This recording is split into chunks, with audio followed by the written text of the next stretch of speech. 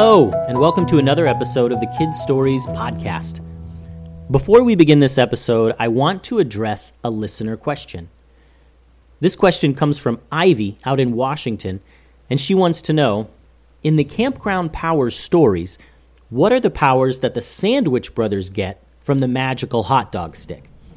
I'm going to read Ivy's ideas before a future episode, and I want to pose that question to all of our other listeners. If you have an idea for the powers that Marty and Steven Sandwich can get from the magical hot dog stick, have your adult help you email them to me, and I'll read them out along with your names before a future episode. The email is kidstoriespodcast@gmail.com. And if you have no idea what I'm talking about, then go listen to the previous episodes that are titled Campground Powers. I think you'll enjoy those. Today's episode takes place in the land of Valleytown. It's called Kid Wizard Rescue, and I hope you like it. The ninjas begin this day like they have so many others, waiting for everyone to arrive at the briefing room to get their assignments from Master Momo. Goose is the last to arrive this morning, and when he enters, he gets everyone's attention. "Well, good morning, Goose," said Master Momo. "It looks like you're ready for anything today. Unfortunately, we really don't have much going on." Goose was completely kitted out. He was carrying his full backpack, climbing equipment, a tent, some light body armor, 2 swords, and a bunch of other stuff that the ninjas usually only use when they go out on long missions. "Oh yeah, this. I've prepared to leave. I have a mission that I need to go out on, so I'll be back in a few weeks. Or maybe I won't. I'm not quite sure," Goose said. "Uh-huh, I see. You know, I'm usually the one to send ninjas out on missions, but why don't you tell us about this quest you have planned?" said Momo. "I need to go save Arlo." "Okay, I'll bite. Who's Arlo?" Arlo is my brother from the Red Cloak Wizard tribe. When I got kicked out, he was still there. He told me to come rescue him someday. He was too afraid to come with me then, but he sent me a message and let me know he's ready to get out." "What kind of message? And how did Arlo send you a message?" "He sent me this bird." The head of a white bird suddenly popped up from Goose's backpack. "Arlo!" squawked the bird. "Arlo! Arlo! Arlo!" "Please make the bird stop squawking," said Momo. Goose reached back and gently patted the bird's head. The Arlo bird calmed down, began cooing softly, and retreated to his warm spot tucked away in Goose's backpack. "So, you need to rescue your friend Arlo from the Red Cloak Wizard tribe?" asked Ben. "But no one knows where the tribe is. They're tougher to find than the secret traders. How do you know where they are?" "I don't, but the bird does. It's trained to take me back to their camp." "Uh-huh. And what happens if the Red Cloak Wizard tribe captures you trying to break out Arlo?" asked Momo. "Well, bad things probably. They don't have a reputation for being nice, you know." "We'll all go," said Ben. "Goose, you can't go alone. The Valleytown Ninja don't just go out on their own. Let's get ready, everybody." "Slow down there, Ben. Has everyone forgot who the boss is around here? You guys don't just set your own missions. That's not how this works," said Master Momo. "Tatiana and Boolise, you two stay here. If this is a trap or a trick, they could be planning on attacking the dojo once we're away. The rest of you get ready." The ninja all got loaded down for a journey and headed west, since that's the direction the Arlo bird kept squawking at. They traveled for days, across wide open plains and through small towns and forests. The Arlo bird continued to direct them west and south until finally they were all nearing the southern swamps. The group of Valleytown ninjas rode their scooters over a hill. Everyone was following Goose as he stopped to check direction with the Arlo bird. The ninjas all switched off their ninja scooters and took in the beautiful view. The air was quiet, and from the top of this hill they could see farms and small towns all around them. After all their days of traveling and the constant noise of their scooters, it was so peaceful to sit in quiet and feel the breeze on their faces. As the ninjas took in the view, their eyes all looked in the direction of the Arlo bird's gaze, the southern swamps. The southern swamps were filled with dense foliage. Thick red and green plants stood high in the air. The plants were so thick and close together that little light made it inside, and so the southern swamps were dark even in the brightest sun. To just look at the swamps gave you a feeling of fear and sadness. No one even knew what was through the other side. Many had tried to build roads through the swamps, only to have the plants grow back around them in days and swallow them up. The creatures found in the swamps were mystical and dangerous and existed nowhere else in the world. Standing at the edge of the swamps, you could hear the calls and growls and barks of unknown animals. The only thing that anyone really knew about the swamps was that you shouldn't go there. Ever. Hey guys, said Ben. I heard once that the only thing people really know about the southern swamps is that no one should ever go there. Yeah, I've heard that too, said Momo. Well, it looks like that's where we're headed, said Ben. Yeah, seems so, said Momo. Have you ever been in the southern swamps, Master Momo? Asked Ben. No way, too dangerous, said Momo. But we're going in there? Yeah, Ben, we gotta save Arlo. You coming? Yeah. Typically, the ninjas would rush to their objectives with a fury that struck fear in the hearts of their enemies.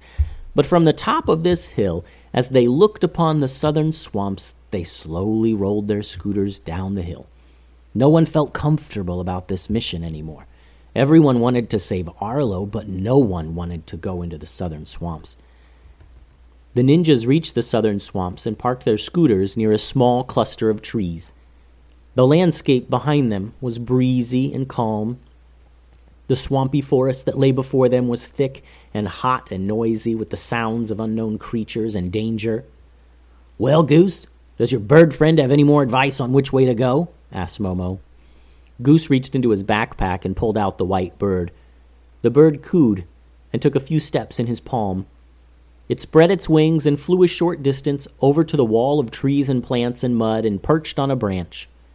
As the bird looked into the darkness of the southern swamps, the stalks and branches and leaves all parted to reveal a trail. The bird then spread its wings again and flew out of sight into the swamp. Goose, should we go catch that bird? Asked Ben. Nah. Once the bird reaches the camp, Arlo will see it, and that'll be the sign that we're close by. He'll know to get ready, said Goose. Momo led the way into the swamp, walking along the path that was exposed by the magical white bird. The ninjas crept through the forest in silence, turning their heads about to keep an eye out for anything dangerous. Soon, Momo was able to see the evidence of a camp up ahead. The group slipped into the thick green foliage to hide as they snuck up on the secret camp of the Red Cloak Wizard tribe. They reached the edge of camp and saw many large stones that had been made into houses. Doors and windows had been carved into these gigantic boulders, and the ninjas watched as some people were walking around the camp. The place looked a bit empty, though. There were about 10 or 15 rock homes and only a few people walking around. Goose, whispered Momo, you think this is the place? I don't see many people. You see Arlo? Goose scanned the camp. I don't see him. If he was here, he'd be ready. He'd be out here somewhere. He would have known the bird had returned. Momo turned to the rest of the ninjas who were crouched down in silence. Tim, Ray, you two need to sneak in there and grab somebody. Bring him back here to us without being seen. Then we'll see what they know about Arlo's location. Tim and Ray were masters of sneaking. They were as quiet as two ninja could possibly be, and that's why Momo asked them to sneak into the village and grab someone to ask questions. Tim and Ray silently nodded their heads and moved into the village. The other ninjas watched as Tim and Ray sat crouched with their backs against the side of a stone house. Some villagers walked by, but Tim and Ray were waiting for a different type of person. Someone who looked a bit more important, who might know a thing or two about where Arlo was. Soon, a very tall man with a long staff approached their location. He was a young man and was walking quickly with his staff in one hand. With just a flick of his wrist, Tim launched his fighting stick out from the shadows and knocked the staff out of the man's hand. But just as the man looked down to see what had happened, Ray leaped through the air and tackled him. Tim followed quickly, and in just 2 seconds, Tim and Ray were hauling the man off into the thick overgrowth of the swamp, carrying him like a long roll of carpet. Tim and Ray placed the man down on the ground in the middle of the ninjas. Ray still had his hand over his mouth so he wouldn't yell. Momo opened his mouth to ask the man some questions, but before he could, Goose asked, "Hello, Bam Bam. Where's Arlo?" "Goose," said the man. "You little traitor." "Quiet," said Momo. "If anyone hears you, it'll be the last they hear of you. Understand?" "I'm not afraid of you, ninja," said the man. "Tim, hand me his staff," said Goose.